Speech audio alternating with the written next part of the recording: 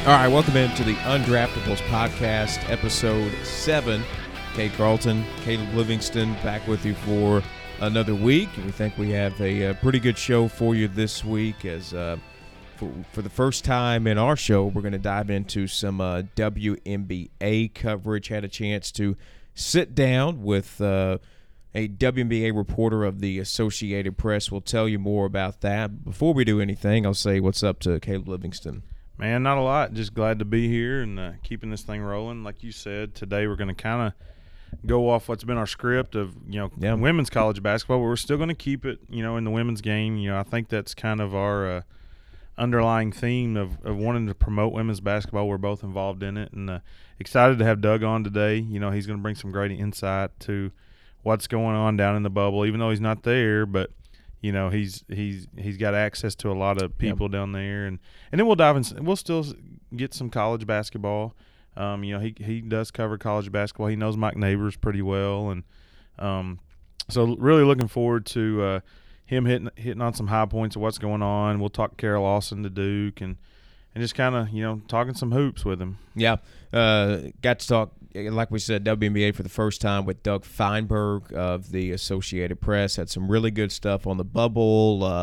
Talked a little bit about the rookie class and Sabrina Ionescu, and just fun conversation with Doug about the WNBA and as well as some national news in women's college basketball. So we've normally been going about an hour and a half, so this will be a shorter episode today as we're just going to go ahead and jump right into our chat with Doug Feinberg of the Associated Press right after this. All right, welcome back in as we're pleased to be joined by national women's basketball writer Doug Feinberg of the AP. Doug, thanks for hopping on with us this morning. My pleasure. It's always great to chat hoops. Absolutely. We have hoops coming up here in a couple of weeks or so, and it kind of worked out for perfect timing because as we're recording this on Tuesday, the WNBA schedule got released last night. Looking at that WNBA schedule, obviously, the marquee game to open is, the Liberty and the Storm on ESPN. We get to see Sabrina Ionescu's debut. Just, looking at that schedule, what are some of your favorite matchups, some of the marquee games you're going to kind of have your eye on over the course of the next month or so? It's funny. I mean, you have that great opener with Sabrina against Brianna with Seattle Storm, and it's Brianna's first game back as well as Sue Bird since they missed last season. So, I mean, there's a lot of intriguing storylines with that. I don't know if there's a game I'm looking forward to per se, just in general watching basketball. I mean, we were all gypped off or had our march ruined by the cancellation of the NCAA tournament for obviously very good reasons. Yep. But there's just that hunger to watch basketball again. And I know there's been the tournament that they've shown, the $1 million tournament for the guys, but I feel like I've been missing enjoying watching basketball. And it'd be fun to watch any game I can. And there's more games on TV this year than there have ever been before. So there's going to be a plethora of games to choose from, which I think is great. Yeah, absolutely. It's we on our podcast and previous episodes, we've talked about how the yearning for sports and finally we're starting to get back to it. You're talking about Sabrina and her coming into the WNBA, kind of how big is that for the league? She's got her own sneaker contract. Every move she makes creates social media buzz, and you got to think the TV ratings are going to, people are going to tune into her, and kind of talk about how big she's going to be for the league. I mean, I was trying to think about this a few months ago. Like, has there been a women's basketball player that's transcended the sport in college as much as she did? I mean, usually there's 4 or 5 guys that you're like, hey, they're really good on the men's side in college. I don't know if there were this past year. I mean, there was Zion in the past or other guys, but Sabrina was really the name everyone knew, whether you're a fan of men's basketball or women's basketball. She just transcended the sport, and that can only be good things for the WNBA. I mean, she's got name recognition. She's missed triple-double. She's the first player to have 2,000 points, 1,000 rebounds, 1,000 assists in her career. She just has that it factor, and you saw it. I mean, she was friends, obviously, with Kobe's family. She spoke at his memorial. I mean, she just transcends the sport, and that's going to help with marketing. It's going to help with her own brand. I'm not sure. I mean, again, like New York, They're rebuilding right now, so I don't think they're going to be a team that's going to be making a lot of noise. Although with 7 rookies, you never know in this strange, unprecedented situation we're in. But she just has the it factor, and I think it's only be good things for her, for the Liberty, for the WNBA, having her in the league, and obviously in a very big market in New York when obviously they're back here when things start getting back to normal.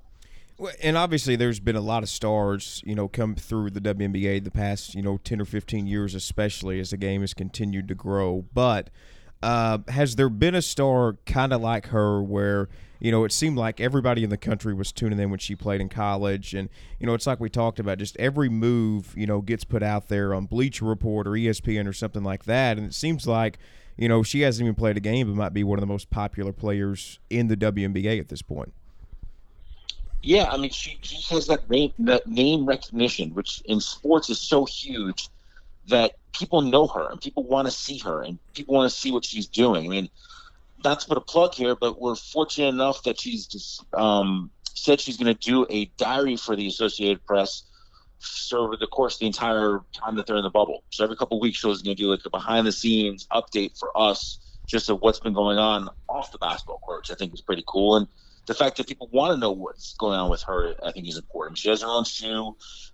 She's going to be someone really, really special. And I think you're right. There have been a lot of people in the last decade or so. I mean, Elena Deladon, Brittany Griner, Skylar Diggins, who have really been out there and sort of been like, this could be the next thing to help the league. And they all have been great. And I just think Sabrina's sort of the one now that may be the next one to carry the torch, so to speak, for the league. I mean, she'll up for being on the Olympic team next year. So when we have the Olympics, if not playing 5-on-5, she might play 3-on-3. She just has a game that people enjoy watching. She's got a swagger to her that you haven't seen in a while. Since probably Diana Taurasi years ago. Just, she has that it factor that is you either have it or you don't, and she definitely has it. Right, and she's definitely going to bring excitement and ratings, just because, like we said, it didn't matter what men's game was going on. If she was playing during the college season, you were watching, because she's, like you said, a walking triple-double, Now, another rookie that I'm excited about seeing, because we're an SEC country, and I've got to see a lot of her through club basketball and things, is Chennedy Carter down in Atlanta. She may be the most talented scorer of all the rookies coming in. There's probably a little controversy. They say she ran some people off at A&M and stuff, but the bottom line is she can flat out score. What's she going to bring to the league? And she doesn't have the name recognition, but kind of talk about her and maybe some other rookies that you're excited about seeing and how their game translates to the WNBA. Sure. I mean, Kennedy you said it, she's a flat-out scorer. And I think she walked into a pretty good situation in Atlanta because with Renee Montgomery sitting out and Tiffany Hayes sitting out to help with the Black Lives Matter movement, it opens up some playing time for her and opens up some shots for her. So she can come in and be the scorer that they need, which I think will be a big help to her game. And listen, she dropped 30-something, I believe, on the USA national select team in the exhibition season last winter, and so she can score against the pro level player, and she can create her own shot, but she also can pass the ball pretty well as well. I mean, it's underrated. She had to score more in college, but she also can create her teammates, and that obviously is a very important thing at the top level of the WNBA, being able to get your teammates involved and also creating your own shots. And I think she's going to have, a really, really good rookie season for Atlanta. A couple other names. I mean, Bella Allery and Satu Sabali on Dallas, I think, will be really good. There are also 2 rookies walking into a situation where they'll get playing time, and they're both very high basketball IQs, and they have very great skill sets. And I think they're going to have 2 really good rookie years for Dallas. I mean, again, Dallas, a team like New York, that's probably not expected to go anywhere this year, and I'd be surprised if they do make the playoffs and make a push there. So it's a young developing time for them to sort of, in Dallas, get a chance to play, get acclimated, make some mistakes that everyone's going to make early on in their careers, and learn and adapt from that. You talked about kind of yearning for sports and just wanting some type of sports back. A few months ago, the WNBA draft, they did it virtually. Had phenomenal ratings for it, some of the highest they've ever had for the WNBA draft. So for that to happen and for the league to be one of the first to come back, just how much momentum, is kind of on the WNBA side in terms of just, having a larger audience? Well, they're doing all the right things. I mean, listen, no one knows what's going on with the virus as far as how it's spreading, where it's spreading to. Obviously, numbers aren't great in most places. But they were willing to take the risk. The league was willing to take the risk with the NBA and play in a bubble in Florida. And the players are invested in this. They made a huge jump in the CBA this past offseason, paying them more money, trying to help out marketing dollars. And I don't want to say they're all in because it seems weird to say it that way, that if it doesn't work out, they're in trouble. But, like, everyone's invested more this year, it seems, than any other time as far as TV sponsorship deals go, marketing dollars go, players' dollars go. That I think that there really is the momentum for them to have a really, really good season and to see numbers creep up. I mean, even if there wasn't this pandemic, and it's tough to always play the what-if game, but I think things are trending in the right direction for the WNBA, and having the yearning for sports and people just want to watch things that are live sporting events can only help them, that they sort of have a captive audience, like, hey, there's a basketball game on, let me watch it. And I think that could be a great thing for them as far as numbers go for TV ratings, for dollars, and things that will help them down the road. Right. I mean, absolutely. They are getting totally invested in promoting it.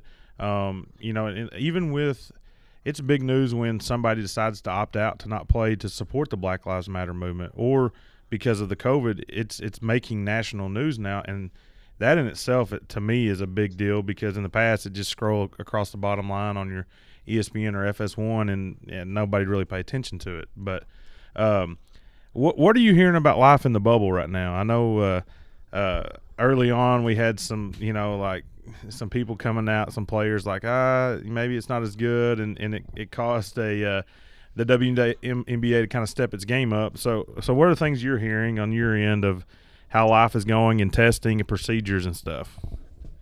So I don't want to use the word disappointed, but I thought it was a little sad that within the first 24 hours of people getting to Florida, there was stuff on social media about problems. And listen, I'm old school. I mean, I'm just old, but I try to solve a problem first before I throw it out there to the public, so to speak. And I just thought that wasn't the greatest idea, because nothing gets gained out of that. And listen, it was the first day. So they moved down there. They're stuck in quarantine. They had to have food brought to each of their rooms or villas to drop off, because they couldn't leave their place they're staying because of quarantine rules. Well, obviously you're not going to have the best food situation when you have to mass produce for 400 people or 300 people. It's gotten better. I mean, they've sent me photos of the training table where they get their food, and they have great meal options now. And there's also, I mean, the living conditions. There were some problems in the first ones, but no one had been in those places in a couple months, so there's going to be some issues. The WNBA went right and took care of it and moved the players out who wanted to be moved. So I think it's the nature of the business now with social media that, hey, let me put something out there real quick, instead of thinking, you know what, let me see if I can get this solved before I start putting it out to the masses. But the reviews I've gotten have been really good. I mean, there's hiccups here and there, but they've been dealt with. Obviously, the biggest concern is coronavirus and whether it gets into the bubble.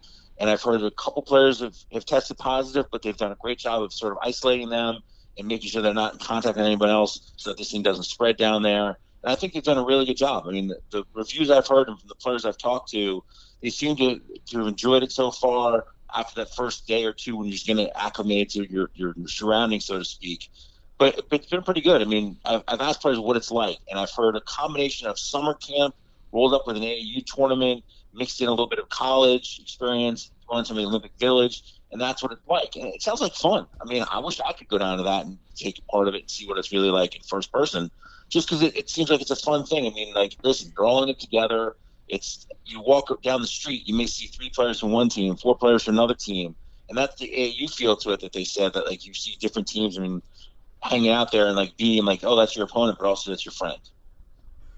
Well, and another thing that's really came out the past couple of weeks is just, what the WNBA is going to do to support the Black Lives Matter movement and support all, the social injustices, allowing, them to put Breonna Taylor's name on the back of their jerseys. Just what all is the WNBA planning to do, to stand for social justice and the Black Lives Matter movement when basketball starts in a couple of weeks? Well, you hit the nail on the head. I mean, they're putting the Breonna Taylor's name on their jersey for the opening weekend, and they have the say her name and the Black Lives Matter stuff on their warm-ups And I think it's a great starting point. They also appointed a social justice council where they have 6 or 7 players along with some advisors trying to come up with what they can do and things down the road. I mean, voter registration is a huge, huge part of what the WNBA players want to do. I know Renee Montgomery, who I said is sitting out, is really going to focus on voter registration. She saw what happened in Atlanta for the primaries and just how people were waiting online for hours. It just wasn't a good situation. And that's one of the big movements and platforms that the WNBA players want to get involved in, is help people vote and get the vote out. And that's an important thing. There's talk of putting the name Black Lives Matter on the court, which I don't know if they're actually going to do or not. They may do it for the opening weekend. But they're really, I mean, the changes they want to make, and the fact that 80% of the league is African-American is a huge, huge part for them wanting to do the right thing and sort of get involved and stay involved. And from that standpoint, and I think you saw players opt out for that reason, to sort of help keep them moving along. Natasha Cloud's another one. Just trying to do things to sort of further the movement and make it a movement and just not a moment.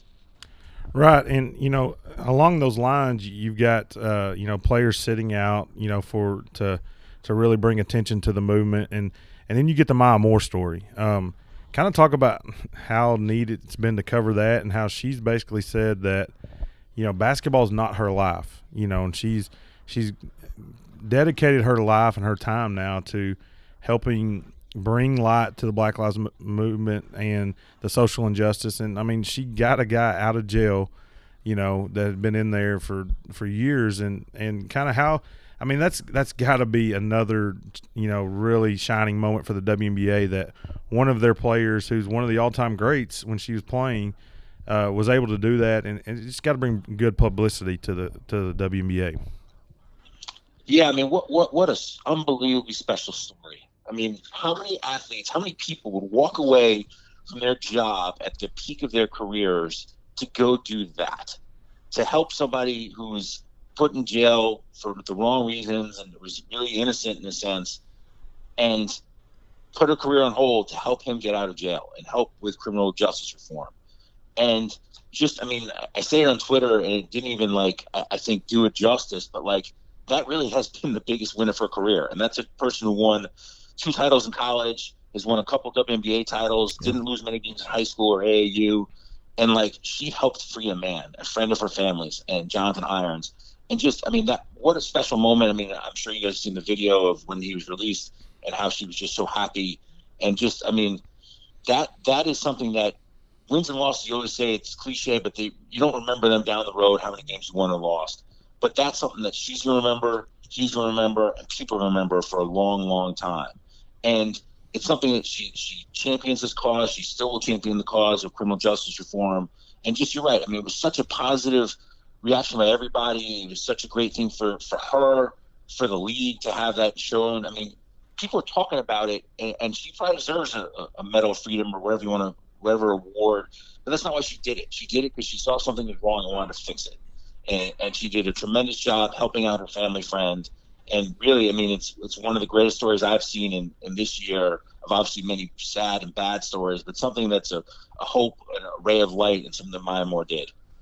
Well, obviously, that was a great story. There's been a lot of positive come out of the WNBA over the last couple of months. But one of the negatives we've seen in the last couple of weeks is Kelly Loeffler with the Atlanta Dream, kind of sending that letter to the WNBA saying not to allow the Black Lives Matter and social justice messages on the jerseys. Obviously a lot of players have reacted to that. So where does the WNBA kind of go from here, and how have they tried to distance themselves from her?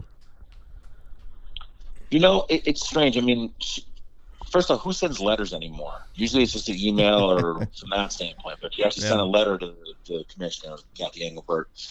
I'm not sure. I mean, I don't get involved in politics. Right. But clearly she said what she said because she's running for a race in November, and it helps, in her mind, energize her fan base from that standpoint. But it obviously was not the right thing to do. I mean, her and her co-owner, Mary Brock, has been silent in this whole thing.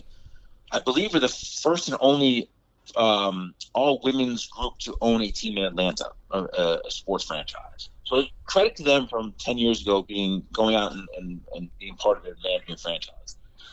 Her comments about her not knowing that they were doing this, I mean, Commissioner Engelbert said that she wasn't the governor of the team, so she shouldn't or wouldn't have been involved in the day-to-day operations of the team. She hasn't been in a couple of years, so her not knowing is not that much of a surprise. Just sad. I mean, the players, I think, took the high ground. Renee Montgomery, I thought, had a really poignant letter of her own social media post saying, hey, you know what, I'm disappointed with what you said, but let's sit down and talk. Like, let's have a conversation about this, which I think is the right thing to do. Like, sit down and have an adult conversation about Senator Loeffler's thoughts, Renee's thoughts, the players' thoughts. It's tough. I mean, I don't know if the league can force her out as an owner. I'm not sure what clauses she broke. I'm curious why she'd want to be an owner if she just believes that and sort of doesn't support what the players believe. But I'm not sure. I don't know what the end game of this is going to be. I mean, she's obviously damaged her credibility with her team, and they have to walk a fine line. I mean, obviously the coaching staff is paid by the owners as are the players, but it's a situation where I think they've all said the right thing from the player standpoint and from the coaching standpoint. We'll see what happens down the road. I mean, it's sort of quieted down a little bit right now. I think once things start heating up and actually start playing games again, and if there are more comments made, we'll ramp back up. I'm guessing some stuff behind the scenes going on with the league and the ownership group to discuss maybe what the end game might be for that situation in Atlanta. And now to kind of transition to on the court and what this might look like, which team do you feel is kind of best equipped to handle this scenario of being in a bubble and multiple stars sitting out, and who might be a dark horse that maybe didn't have as many big name players sit out, or they've got some really good rookies coming in? Kind of give us a couple teams that you think are favorites and maybe a dark horse that might surprise some people. Sure. I mean, the favorite I would think right now is Seattle, in the sense of just the players that have assembled on that team. They won the championship a couple years ago, and then Stewart got hurt, Sue Bird got hurt, and it's like they didn't really get a chance to defend their title, so to speak. And with the emergence of Natasha Howard last year, and Jordan Canada replacing or filling in for Sue Bird, I think they're deep. I think they're really talented. Obviously, if players come off injuries, you don't know how quickly they're going to get back to where they were. But from everything that Stewie said, she's in fine condition, and Sue's been doing this forever, so she knows what she needs to do to get herself ready for a season. And having Jordan Canada there sort of as a co-point guard or backup point guard or playing them together will only help her in sort of as far as saving her legs. So I think Seattle is probably the clear-cut favorite because they have their whole team there, and then obviously they were the team to beat 2 years ago. I think Phoenix is probably pretty good with Taurasi and Griner returning, and then you add in Skylar Diggins, another guard, I think is pretty good to make them a team that could be tough to beat down the road, especially if you're playing a playoff series. And I would never bet against Diana Taurasi in any one-game playoff if it comes down to that. Washington, defending champions, I mean, obviously they're probably hit more than anybody else as far as players opting out, with Natasha Cloud and LaToya Sanders sitting out, and now the news the other night that Elaine Deladon's petition for medically excused by the league's doctors, or the league and union, independent panel of doctors, is denied. So she's deciding whether she's going to come down to play in Florida or not. She has the Lyme disease she's battling for over a decade. I don't think she'll be there. Tina Charles, who they also acquired in the offseason, is in that medical panel as well, and I don't know if she's going to go down. So they've probably took the biggest hit. So for defending champions, they might have a tough road to get back to the playoffs and the finals. I like Minnesota. I think Cheryl Reeve's done a nice job. They're saying all the right things. I mean, you're right. It's not just about playing in the bubble. It's like the mental aspect of it. And they're sort of like brushed off. Something goes wrong, we'll adjust to it. Like, they're not going to go out there and complain. I think it's a mental battle as much as a physical battle for teams. I think Minnesota is going to be pretty good. Chicago, which last year lost on a crazy shot to Vegas to get knocked out. I think Chicago's all the pieces back. They can be pretty good. So I'd say Seattle, Chicago, and Minnesota are probably three up there in the mix. LA is pretty good as well. Those are the ones. I mean, dark horse, I wouldn't be surprised if a team comes out of nowhere just because they're so used to each other and playing well. And the New York is a young team, but they're sort of like that college mentality. Like, hey, we're used to this. We played in college. We kind of roomed together in college or lived in suites together. So being young might help them, that they're whatever. They don't know any better, so to speak. You don't know what you don't know. And New York could be a team that I'm not saying they're going to win the title, but they might surprise some teams and maybe make the playoffs, which I think would be a huge step for that franchise. We kind of talked about some of the rookies, we were excited to get to see play, but obviously it's going to be easier for the rookies, to get through this season, but you go up to the veterans like a Sue Bird, maybe it's not going to be as easy. So, in terms of the veterans, who are you excited to kind of see play and, maybe kind of showcase their talents down in Florida? I mean, you have a whole group. I mean, we mentioned Brianna Stewart, Sue Bird, Diane Truss, and Skylar Diggins. Yep. The four of them all missed last year for the most part. And, that's four huge players that are coming back. And I'm excited to actually see them play again, which I think would be great. I mean, they're always great to watch them play. They're dynamic. I mean, Diane Truss is the all-time leading scorer. Sue Bird's the all-time leading assist helper, giver. Stewie was the MVP a couple years ago, and Skylar is always excited to watch players with fire and intensity to her. So that's four players right there, four veterans that I'm excited to watch. Candace Parker in LA has really had an unbelievable broadcasting career. She started doing that, but also is so much fun to watch on the court when she's playing well. And I think LA is a team that could be pretty good as well this year. I mean, those are probably the five biggest names I think that would be fun to watch play in this season, assuming they can stay healthy and such in this bubble situation. How different is it going to be for you, like not being able to be there live and covering games, because, the league's not allowing media to go in the bubble, and kind of talk about that experience for you and other media members of, like it's just going to be different and how you plan to adjust and kind of still get the coverage that the league deserves out there. So that's a great question. I mean, part of me is sad because obviously I love going to basketball games. I mean, there's not much more I enjoy in this world than being at a court and watching a game and sort of taking it in that way. And I love watching on TV, but, it's just not the same. It's not the same as being there and hearing the sneakers squeak and talking to coaches pregame or players pregame and such. So I'm going to miss that. But credit to the league. I mean, in the first week or so we've had of training camp, I've had access to players and coaches that I never would have had if we'd been in a normal situation. And by that, I mean these Zoom calls that they put on for the media. And I've been able to go to all 12 training camps, so to speak, and talk to players and talk to coaches after practices, where if we were in normal times, I'm based in New York, I go to New York Liberty practice or I go to New York Liberty game. And I'd talk to them, I'd talk to their opponent, and that was it. And I'd have to sort of schedule phone calls or such if I wanted to talk to a coach or a player on a different team that wasn't in New York. Well, now I can Zoom in and literally talk to anyone I need to. And that to me is going to only help the league grow by giving access to more people to be able to talk to its star players. And I think that's I'm a glass half full kind of guy. That's, I think, the one of the few pluses out of the situation with not being allowing media in the bubble. I mean, listen, I would love to go there. I think it would have been a fun thing to do, to be part of something unique and hopefully a one-time only experience, and just the stories you could tell from being down there. But as I said, I mean, I'm getting a chance to sort of jump on and do more things because I'm not at a game or at a practice or at a training camp, that I can sort of jump into 12 of them and sort of get a taste of everything, so to speak. Obviously the WNBA has done some good stuff with this bubble, but, coronavirus cases continue to kind of go up worldwide. Just how much optimism do you have that we're going to finish this season once it gets started, and how difficult is it going to be, to go the full 3 or 4 months? Again, I'm a half full kind of guy. I think it can work. I credit to the players and the coaches and the staffs for wanting to sacrifice to be part of this bubble. And they're going to do everything they can to make sure that this thing works. And listen, I thought there are a couple coronavirus cases down there. The Indiana Fever had a couple right before they were going to travel. So they said, you can't come until you're clear. And they came down a couple days later.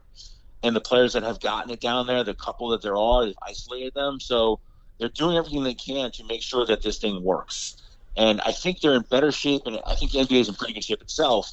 But with only 137 players, whatever the number is right now, and there's probably about 200 people or so, 250 people in the bubble, it's the most contained and probably the smallest of all the sports, that it's easier to self-contain a situation if it does arise. Whereas, I mean, the NFL, there's probably 2,000 people when this thing, if it gets started, and containing that, good luck with that. Same thing with baseball. But being in this bubble and doing what they can to contain it, I would say there's a pretty good chance that they'll be able to definitely start it and most likely finish it without too much trouble. At least I hope that they will. Yeah, we're all on that same page of hoping that at least we can, get the season played and finish it, and hopefully the NBA is in the same boat as well. Kind of transitioning to some women's college basketball. We know you cover that as well, and kind of the big story here in the last week has been the opening at Duke, and with Joanne McCallie resigning and them hiring Kara Lawson. Kind of came out of nowhere a little bit, but when you sit back and look at it, it may be a really good hire for Duke. Kind of what are your thoughts on that hire and that situation? So I have a couple thoughts on it. First off, with Joanne McCallie leaving, I give her credit for doing that in a sense, because she could have gone through the year. They weren't going to renew her contract. She was in the final year for her time at Duke, and it would have been a weird situation if she had stayed and players knew, coaches knew that she wasn't going to have her contract renewed, and she was sort of a lame duck. That would be a weird way to go into a season. How do you recruit that way? How do you motivate the players that way? So kudos to her for stepping down and leaving and letting them find a new coach so they can sort of move forward, so to speak. And, I mean, they hit a home run, slam dunk, whatever phrase you want to use, in getting Kara Lawson. I mean, she is such a personable person that everyone who meets her feels charmed by her and feels that she's just a great person, great leader, great coach. And I think she's going to do a tremendous job there. I mean, she had her introductory press conference yesterday on Zoom, and she charmed the crowd, so to speak. She said that she talked to Brad Stevens, the current coach of the Boston Celtics, and his wife a few times, and mentioned earlier on, hey, if I was going to leave, there might be one job or two jobs I'm interested in. Duke's one of them. And she didn't go out and petition for it. She just mentioned that. And sure enough, Duke opened up, and she's like, I want to get this job. I want to go for it. I think it's an unbelievable university. She told a story the other day, or yesterday, that when she was an undergrad, she went to Tennessee and obviously had a great career under Pat Summitt as a player, made the Final Four every year, and had an unbelievable college career. Her mom wanted to go to Duke. Her mom wanted to go to Duke to get the education. Her dad wanted to go to Stanford to get an education. She chose Tennessee, and obviously worked out well. But, Duke has always been on the radar for the last 25 or 20 years or so, and now she gets a chance to sort of turn that program back around. I mean, they haven't been in the top three in the ACC, and since the ACC brought in Notre Dame and Louisville, and I think she'll do a great job. I mean, I hate to phrase it this way, but of all the programs, if there's no college basketball season this winter, and I really hope there is, obviously. I mean, again, we love sports, we love watching, we love college basketball. But the Duke team she's inheriting is not that great. They've graduated a lot of people. They didn't have a great class coming in. It wouldn't be the worst thing if they don't have to get on the court and play games. I mean, obviously you want them to, but they're probably going to go through a rough first year for her as far as she's having the talent they have right now, and I'm sure she'll do a great job with them, but they're probably not going to be in the upper echelon of the ACC. So getting here just to recruit people could actually help that program. Just the magnitude of that hire. If you don't know her from her playing days, you know her from her broadcasting career, or you know her as being a Boston Celtics, assistant coach, to get a national name like that, just how big is that for not only Duke, but the state of women's college basketball as well, for Kara Lawson to be at Duke? Oh, it's huge. I mean, there's no question. I mean, Duke is probably still one of the top 15 jobs in the country that people want. And even that's after a couple down years. I mean, they just support basketball down there. Obviously, Cameron's one of the greatest places to play. I've had the pleasure of actually playing a couple media games there. I fly down from New York to play in a media game they organize in Cameron just because it's Cameron. So that just tells you how special that building is. And Coach K is obviously one of the greatest, if not the greatest, men's coaches of all time.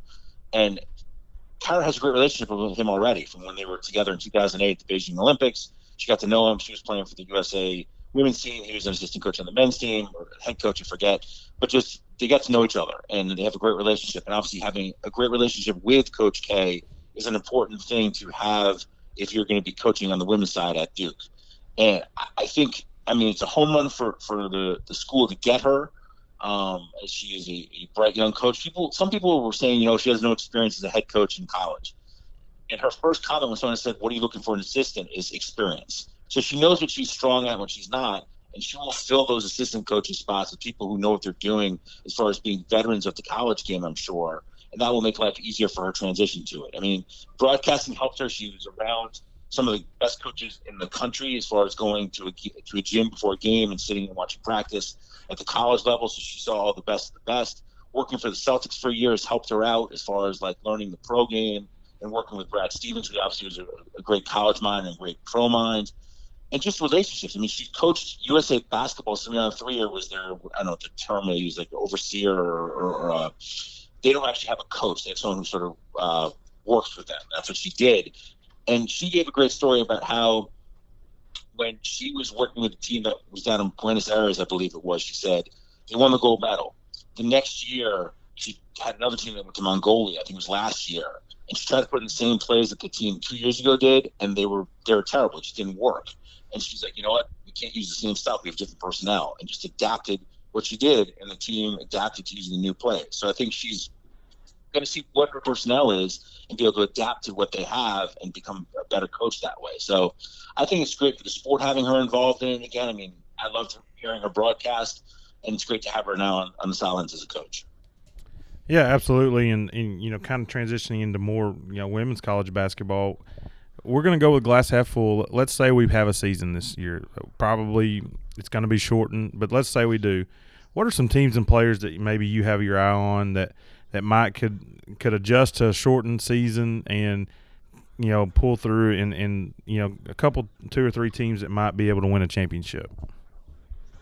Well, I don't want to get in trouble here since you guys are in the SEC country, but obviously South Carolina is a team that's really, really good, has almost all their pieces back. And obviously graduated a couple to the WNBA, but that freshman class was unbelievable, and Dawn Staley's brought in another strong group. I got to think South Carolina is going to be one of the top teams in the country, whether they play a full season, partial season, any season. South Carolina is going to be really, really good, and that's obviously you start there. I think I'll stay down in the SEC. I think Mike Neighbors is doing a great job building Arkansas to being a power. I think they're going to be pretty good. They were in the top 25 last year for a couple weeks, and I think they're going to keep on growing. I think that Texas is going to be reinvigorated under Vic Schaefer, who did a great job, obviously, at Mississippi State. I think it may take a year or two for them to get better, but I think that he's going to have them on the rise, so to speak. And obviously UConn. I mean, Gino Rama is the greatest women's coach of all time, has built that program up. They made every Final Four since I've been covering it, obviously, except for this past year, but no one made the Final Four this year. So we'll keep that streak going, so to speak. And then bring in, I think, the most exciting freshman in the country in Paige Bucher. So UConn will be in the mix as well. Oregon obviously took a huge hit to graduation, but Kelly Graves has built a program there. As great as we talked about Sabrina Ionescu, she wasn't just a one-player franchise, and they have established a program there. I think Kelly Graves will have Oregon back in being one of the top teams in the country again, hopefully when we play this winter. Yeah, kind of going back to UConn, I mean, if we did this interview 10, even 5 years ago, I think the only answer would be UConn. I mean, talk about how the game of women's basketball has grown to where, I mean, you didn't mention UConn until 4th, and they haven't won a national title recently, even though they've been to the Final Four, and just kind of how good is that for the game and continuing to grow the women's game? Oh, it's great. I mean, listen, people go to movies and they kind of know what the ending's going to be. Sports, the joy of it is you kind of know you don't know what's going to happen on any given night. It's not a given. And the only caveat to that is, well, if UConn women's team was playing 4 or 5 years ago, you kind of knew they were going to win every game. It just seemed that way. I mean, they had the 111-game winning streak that was ended on a last-second shot by, as everyone knows, Morgan Williams and Mississippi State in overtime. That, like, if they hadn't lost that game, they lost another game, I think, to Notre Dame the year after in overtime on a shot by Arike Ogunbowale. Like, they would have won probably 200 straight games, which is unbelievable, unfathomable, unimaginable in sports, to win 200 games in a row. And the bar that Gino set there and the players set there is like, if you don't win a national championship, it's a lost season. And think about that. I mean, only one team will go home happy every year. And if that's what you say you need to do to be successful, that is an incredible bar to set. And they get in the Final Four every year. And I said, a couple of shots going a different way from winning a couple more championships. And it is good for the sport having more teams involved. I mean, South Carolina, Dawn Staley's built that program up to be the number one in attendance in the country and one of the top teams in the country on the court. And that's a testament to her and what she's built there. And it is good having more teams in the mix, more teams able to win. And I think players are starting to see that more. I mean, the Pac-12 has really been on the rise in the last 4 or 5 years. Stanford obviously has been the flag bearer for the last 20 years, but Oregon and UCLA, and Oregon State's been on the rise, and Arizona State. Arizona has probably one of the most dynamic players in the country, exciting, and Ari McDonald, who's coming back this year. And I just think it helps the game. The more people that are out there have a chance to win, the more fan bases are excited, and the better it is for the sport. And there's been more TV coverage. I mean, the Pac-12 network, the ACC network, the SEC network allows fans to watch their teams play more. And the more you can watch somebody, the more you get excited about them. Obviously, we'll be keeping our eye tuned to the WNBA coming up in about a week and a half. And Doug, we appreciate you taking so much time. Before we let you go, just kind of tell everyone how they can keep in touch with you and get your great coverage from the WNBA when it starts up in a week or so. So the joy of the Associated Press is that I have no clue where my stuff goes. It stands, in a sense, really joke code for all papers. You can find my stuff really anywhere in the country, which is great. It's a wonderful thing to say. Obviously, I use Twitter. You can follow along there. Just my name, Doug Feinberg, easy enough. But there's a lot of, here's the other thing we didn't mention a little bit, but the coverage that the WNBA has gotten, just more outlets getting involved, more media getting involved has been wonderful. So you can find me at Doug Feinberg on Twitter, or just if you Google my name, you'll probably find the latest thing I wrote about the W or the college basketball. Doug, appreciate you taking so much time, and can't wait to see your coverage from the WNBA in a couple of weeks. Thanks, guys. Stay safe and stay healthy. Absolutely. Good talking with you. Will do. That's Doug Feinberg joining us this morning. All right, thanks to Doug Feinberg of the Associated Press for hopping on with us this morning. Some great stuff with him.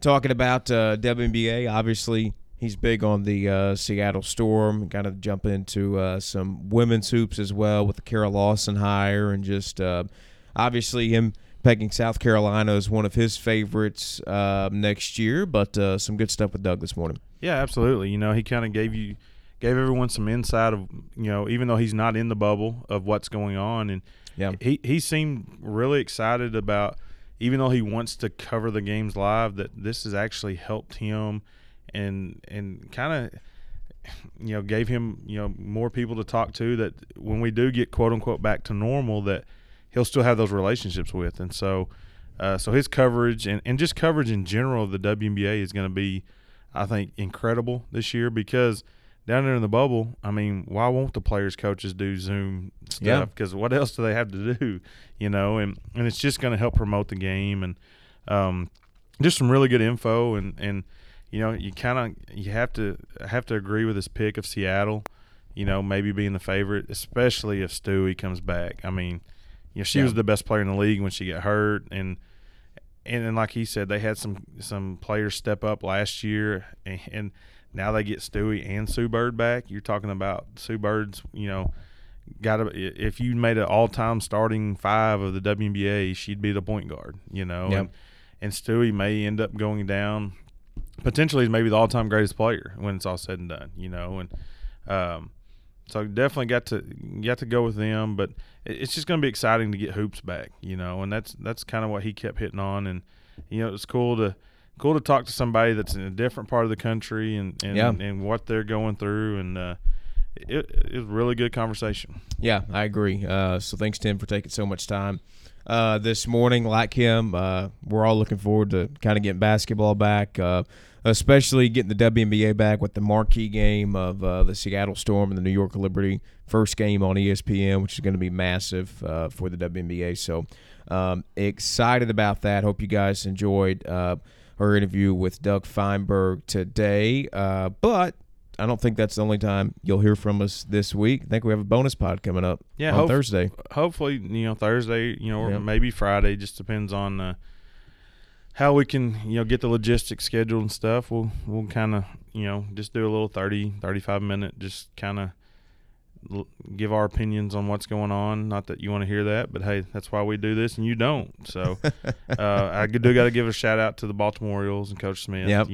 Can't forget that. Who knows? Again, he may end up winning some money because players are dropping like flies. So, but I wonder what happens if they don't finish the season. Does he get his $2 back? Man, I don't know. That's a lot of money to lose right there. That's 2 Diet Cokes right now. But anyway, looking forward to getting a little bonus pod, and always fun to do these, and we hope you enjoy them, and just kind of bring different perspectives and tell people stories, and that's why we're here. Yep, no doubt. Again, as always, any guest suggestions, always hit us up for that. More than willing to try and fulfill that request. But should have a bonus pod coming out later this week. But until then, for Caleb Livingston and for Doug Feinberg, I'm Kate Carlton. So long, everyone. Have a great day.